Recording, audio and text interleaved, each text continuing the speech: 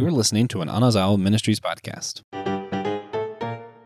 Have you ever wondered about church unity post-World War II? Well, if you're looking for a podcast with all the answers about today's ecumenical issues that's going to help you better understand your faith, then you've come exactly to the wrong place. But if you're looking for a show that will ask questions and struggle with differing opinion from smart theologians, it's going to leave you completely clueless, then you found the perfect show for you. This is a show designed to give you more questions than answers.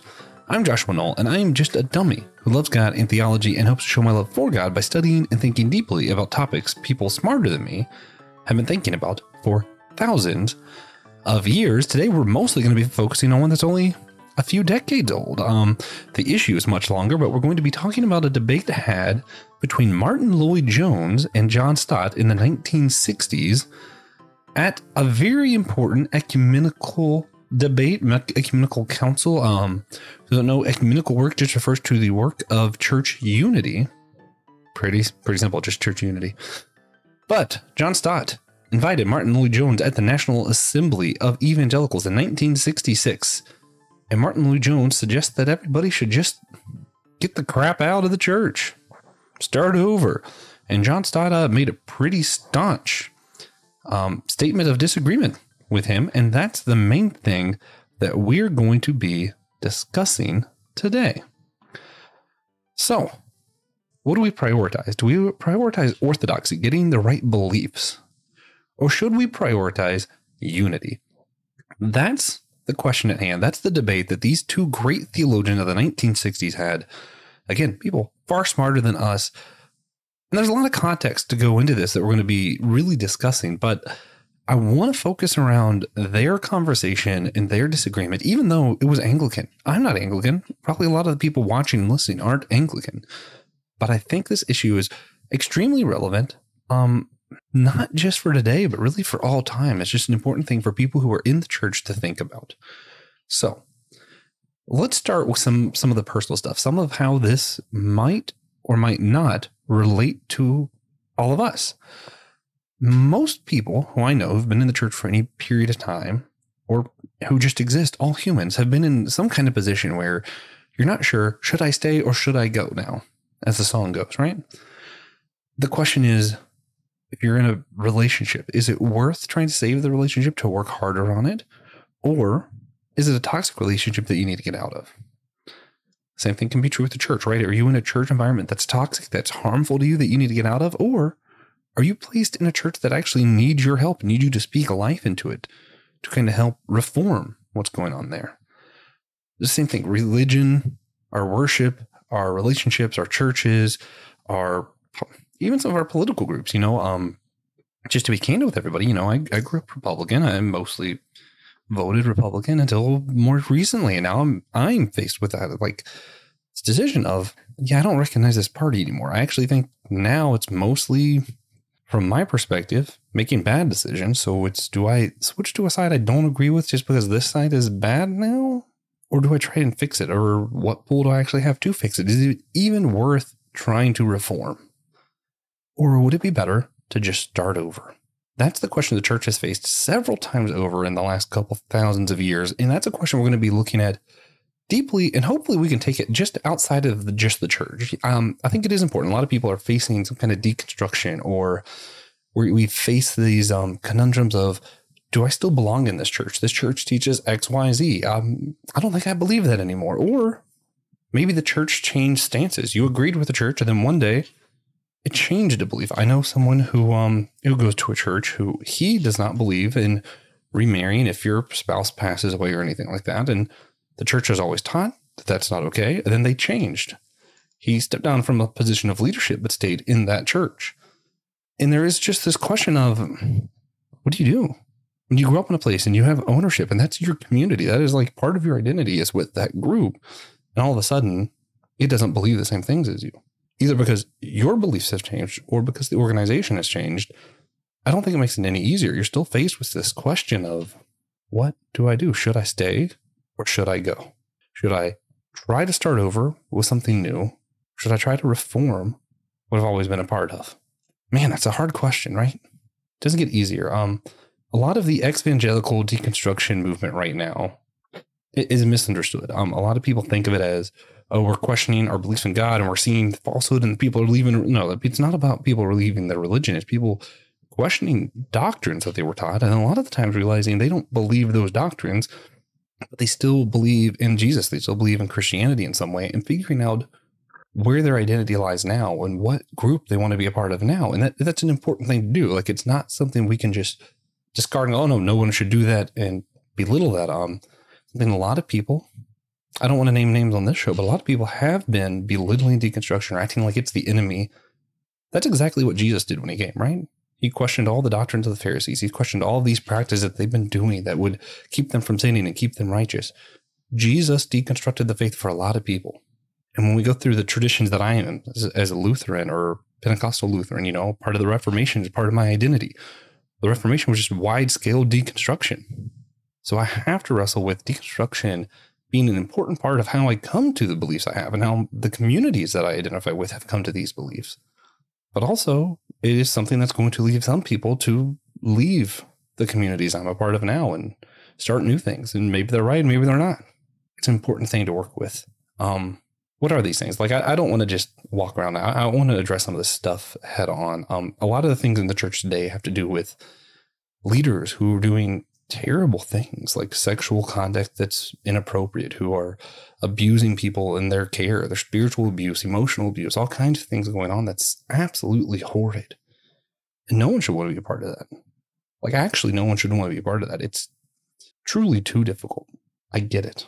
Frustrations go beyond that. You have a lot of churches participating in like Christian nationalism and getting up and supporting presidents and political leaders who have gone up and said things that are just blatantly unchristian, whose conduct are such that if you read the Old Testament, those are the kind of kings that God straight up killed.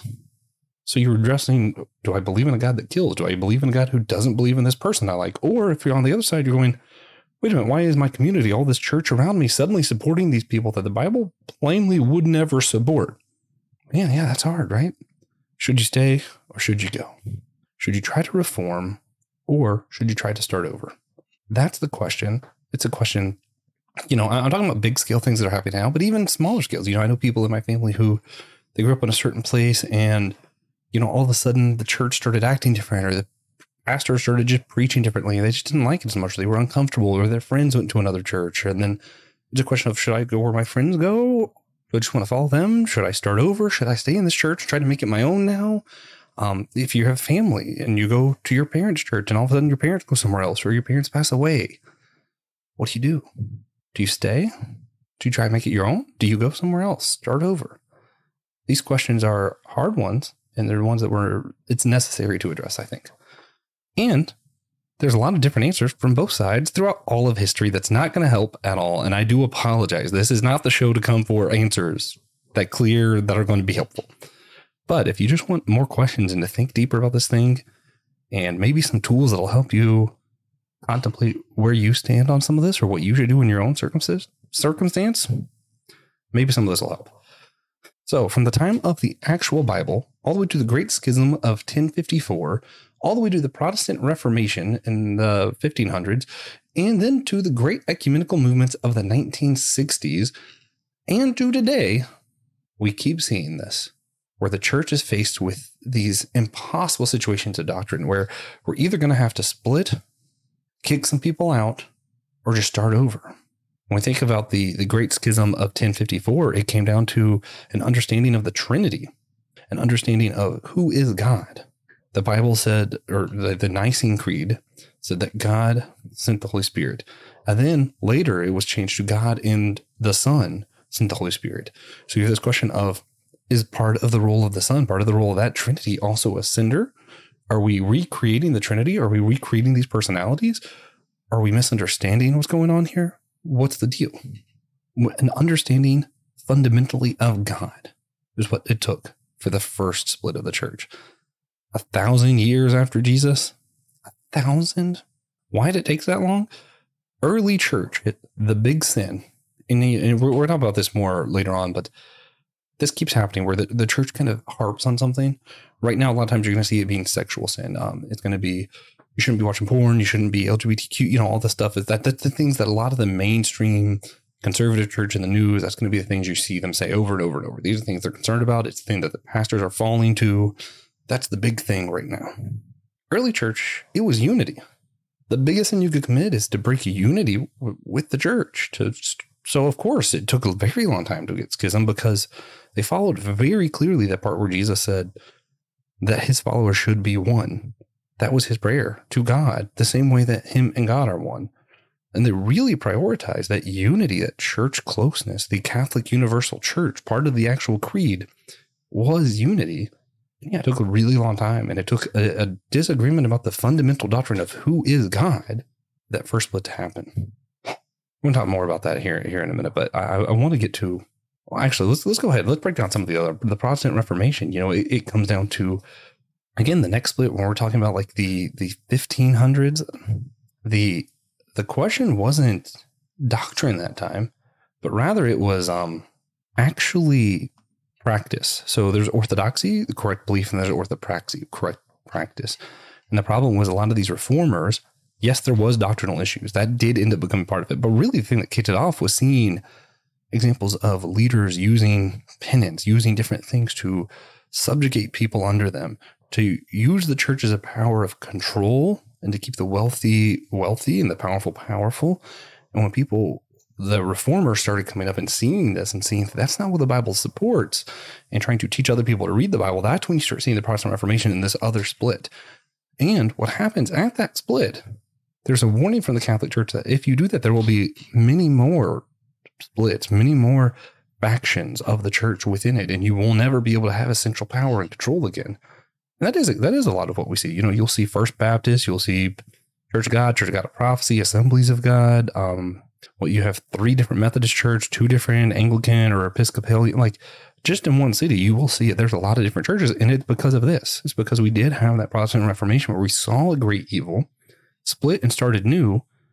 And now there's just more and more splits, more and more new and new and new. That didn't happen until after the 1500s. So 1,500 years after Jesus is when that finally started happening. And then in the 1960s, after World War II, we saw the great evils of the world. We see all of these things fall.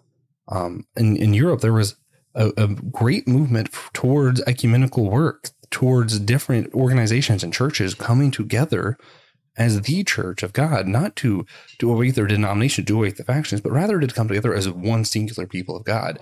That's what we see in the 1960s, and that's where we're going to focus today, because that's where a lot of these arguments come back up in a way that I think is still very relevant today. So we're talking about practical theology. I'm just kind of seeing in my own life the time that I've faced stuff like this. I've had times where I realized my beliefs was wildly different than the place I was at, or that the practices the place I was at was something I wasn't okay with anymore, or the people there, people I just couldn't be around anymore. And I've made different decisions each time. I've made decisions to stay at a place where there were a lot of people I didn't get along with who were toxic to me, because I thought I could do a lot of help with that church. I don't know if I made the right choice there or not. I'm just telling you what I decided. And I stuck with that. And I think I did do a lot of good, but also, I went through a lot of harm being around those people.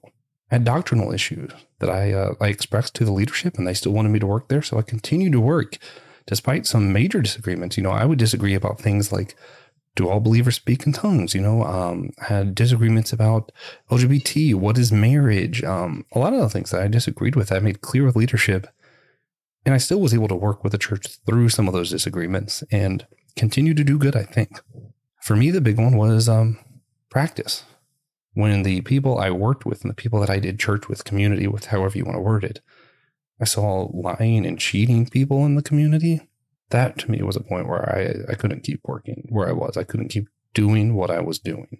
I stayed with the church after that. I wasn't working with them. And eventually I started feeling called different places that I thought I could do more good in my own community, closer to home. I was traveling to go to church at a place that I was no longer comfortable working with. So it was kind of a double-edged sword there. And I ended up deciding to move. And that's where I'm at now, where I'm did end up kind of starting over, figuring out where is my church now? Who is my community now?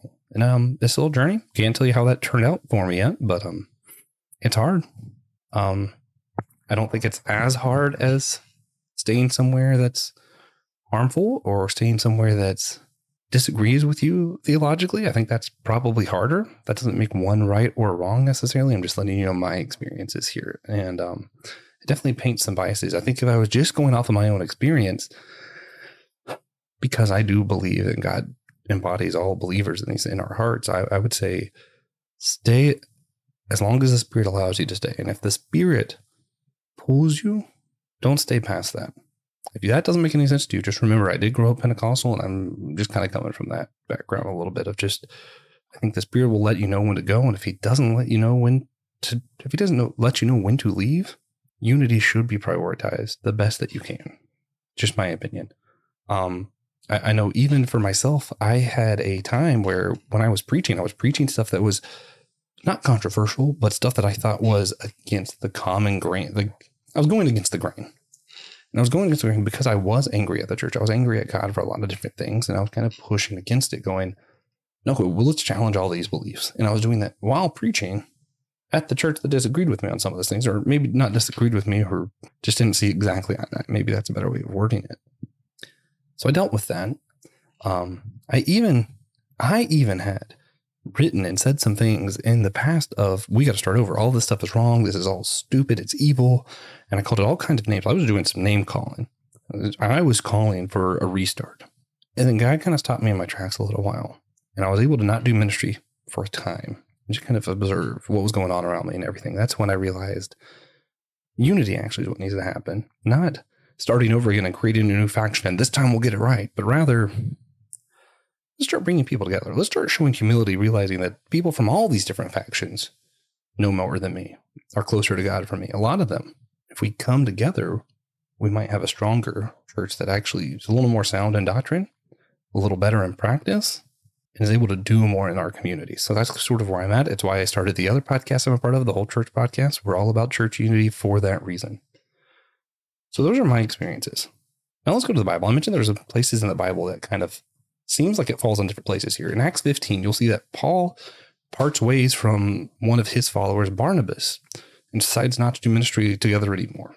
And it seems like it was more or less just fundamental disagreements on how they should be doing church, ecclesiology kind of stuff. And they respectfully split ways and continued to both do ministry and support one another from afar.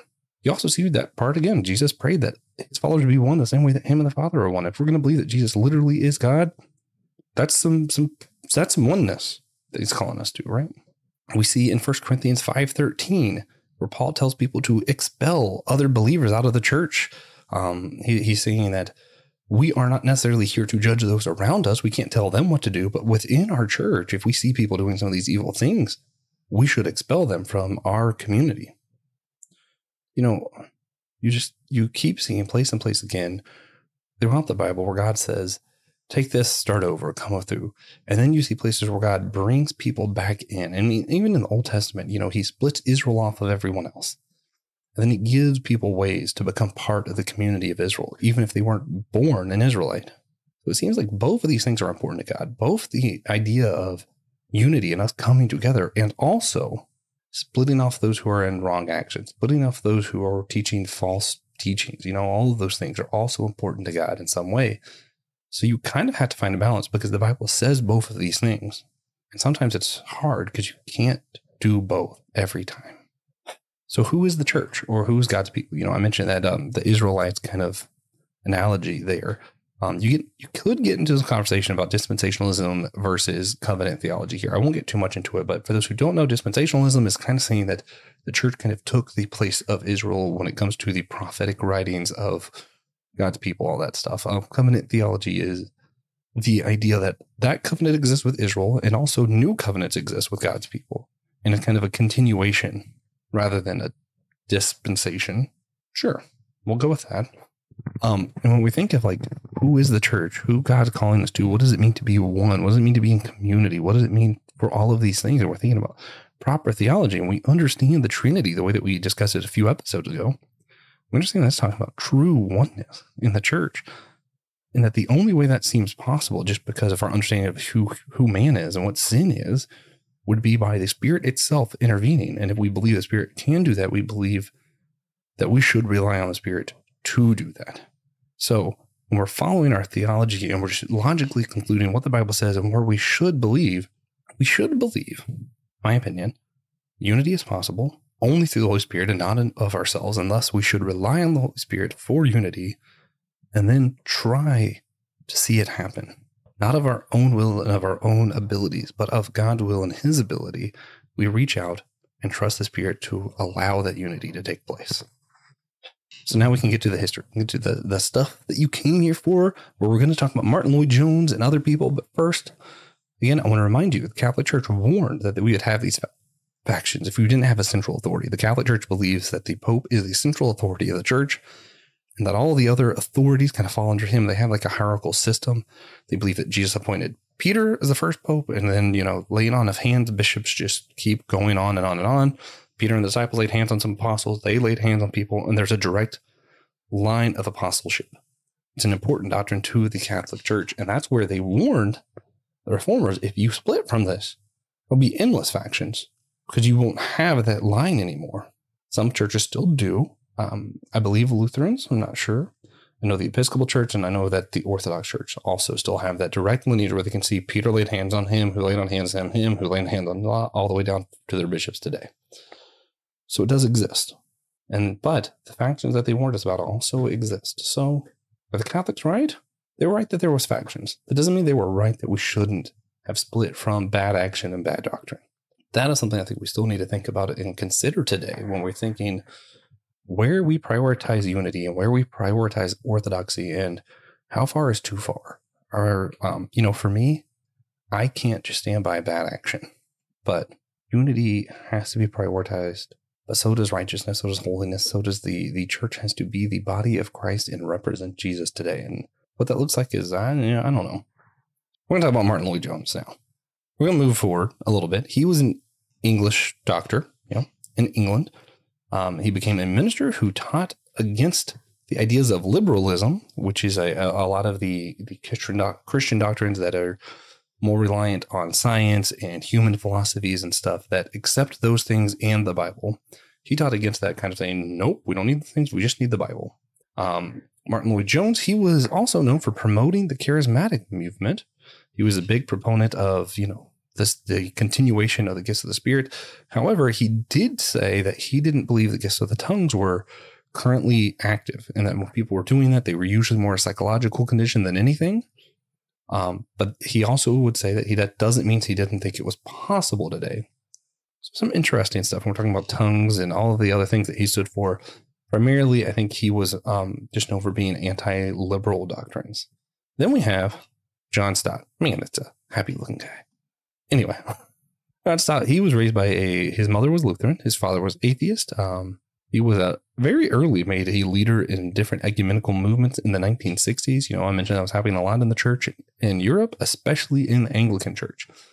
John Stott started and led several different ecumenical organizations, including the Church of England Evangelical Council, the CEEC, and the National Evangelical Anglican Congress. So he committed a lot of his life specifically to teaching about ecumenical church unity kind of work. That's actually part of why I wanted to have this conversation today, is because this search for unity happened right after World War II, because there was so much distraught and so much death in the world that they saw greater the need for unity in the church. Today, we're in a similar situation. Post-COVID-19, we've seen so much death, so much global tragedy. I hope again that we'll be reaching out for unity, and I think this is a perfect conversation to build off of for more of these conversations in the future. Then in 1966, he holds the National Assembly of Evangelicals. So we started this off. We talked about how he invited Martin Lloyd-Jones to come speak. Now, no one should have been surprised. Martin Lloyd-Jones had been saying stuff about how we need to kind of depart. We need to go back and just start over because but basically the concern was that the Anglican Church was becoming too Anglican, too Christian nationalist. It was becoming too Roman Catholic, and it wasn't evangelical enough. And that Martin Lloyd-Jones believed the real evangelicals should leave the Anglican Church and start over a new evangelical kind of denomination, creating a new faction for the sake of having correct doctrine, denying all this liberal theology that's kind of relying on the sciences and evolution, all these other things. Martin Lloyd-Jones was really concerned about all that stuff. So he really pushed for this, and he was pushing this before he was invited to this council. John Stott invited him, and to very few people's surprise, Martin Lloyd-Jones said just that we should leave and just start over. But that still kind of shocked the world. It still kind of, the fact that he actually went up there and said that at an ecumenical assembly, people were in awe. People were truly just shocked. So we're left here. He gives this big speech, tells everybody about why they need to start over, why they need to leave this false doctrine, these bad teachings. He's talking about 1 Corinthians 15. He's quoting the Bible, right? Then at the end, John Stott surprises people almost just as much, because he takes to standing up, and the people who host these events never speak themselves. That's never really something that happened. I think this might be the first time it happened.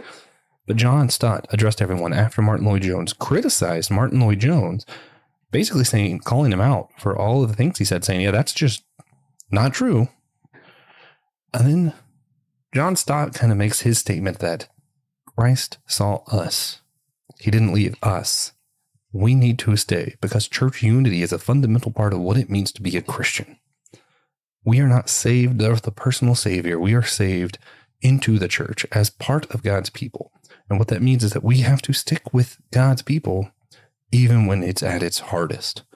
And that's what John Stott believed. So Martin Lloyd-Jones, his big concern was that people might substitute unity in the gospel for worldly unity. Basically for looking like they're getting along, agreeing with some stuff, hanging out, watching the same movies and stuff.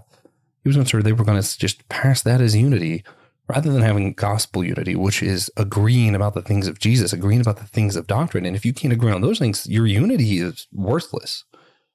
But you're not having unity in Jesus. You're having unity in some other stuff, and you're ignoring the real questions. That's what Martin Lloyd-Jones kind of said. John Stott, he believed that unity is just what it meant to be a Christian, was to be united with other Christians. You were saved into the church, not just personally saved, right? He believed that Christian unity was more challenging than worldly unity. You had to find a way to agree to disagree, to work with one another, even when you had fundamental differences sometimes.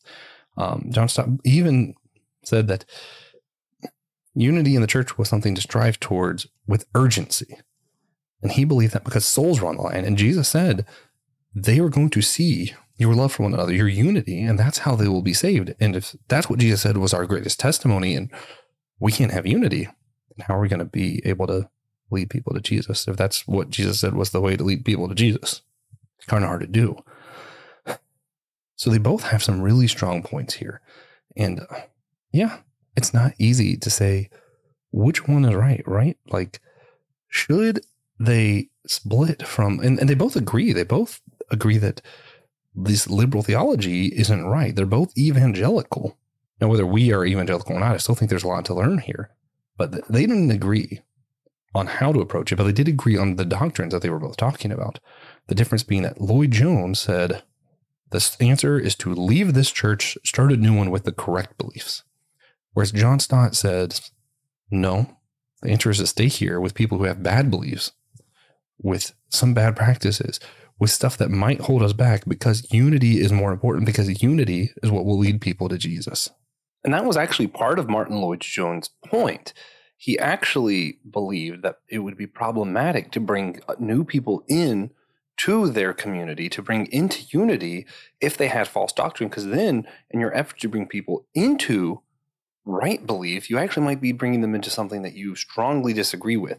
So that's another layer to this disagreement that's actually really interesting. They both quoted scripture. They both had solid points, strong points, great logic behind what they said, but came to two very, very different conclusions. In the 1960s, so I mentioned the early church, the big thing they were concerned with was unity. If you break unity, that was the big sin. In the 60s, the big sin was to have your doctrine wrong. They were all about having correct doctrine at that point. Today, it's usually politics or sexual conduct. Something like that is the thing that we consider the big danger today in the church. The church always has something that it wants to harp on. The 60s, it was false doctrine. And John Stott stood up and said, no, unity is more important than that. So today, we might have people saying we need to branch off, and we don't want a church that has any Republicans or Democrats in it, whichever your side's on, or we need to branch off to make sure we have a church that doesn't teach wrong things when it comes to LGBT or to this or that, or these things that we've decided were the big issues. And the question is, should we start over with those things where we all disagree and just have churches that agree on those things that are separate from one another? Or is John Stott right? In which is that even if they have bad belief and I disagree with them, unity is more important. Who's right? I don't know. Remember, I am just a dummy here to tell you how people have disagreed in the past and how we continue to disagree today. Yeah, we can agree on what we should believe about sexual issues, LGBTQ stuff, or politics. We certainly won't be able to agree on, if we did agree, how we should handle the people who disagree with us. And we still can't agree on unity, which, if we can't agree on unity, it's pretty hard to have unity. So, that being said, as always, I like to have 3 takeaway questions for everybody. Today's 3 questions I want you all to take home, sit with, ponder a little bit more as you think about Martin Lloyd-Jones, John Stott, the history of the church, all that. How do we prioritize church unity in our local churches today? In what ways are you prioritizing church unity in your local church? Question 2, do I put a high enough weight on sound doctrine? Do I care enough that I have right beliefs and those in my church have right beliefs? Do I care enough? So outside of the what's more important, both of those things are important. And the question is, do I prioritize it and do I care about it enough, both with unity and with doctrine? Third question is, how could anyone tell when they should leave or when they should try to stay and make a change where they are? How do you know when it's time to go or when it's time to stay? So again, our 3 questions. How do I prioritize church unity in our local churches? Do I put high enough weight on sound doctrine myself? How could anyone know, should they stay or should they go?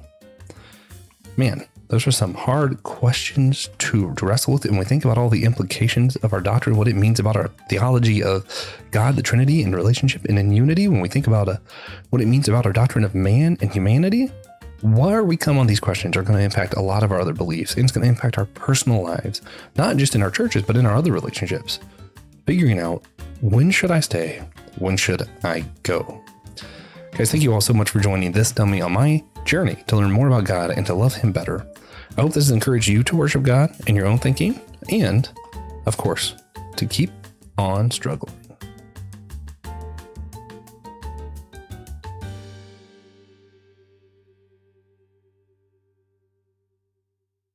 This was an Anazao Ministries podcast. If you'd like to check out other shows like this, be sure to subscribe to the network.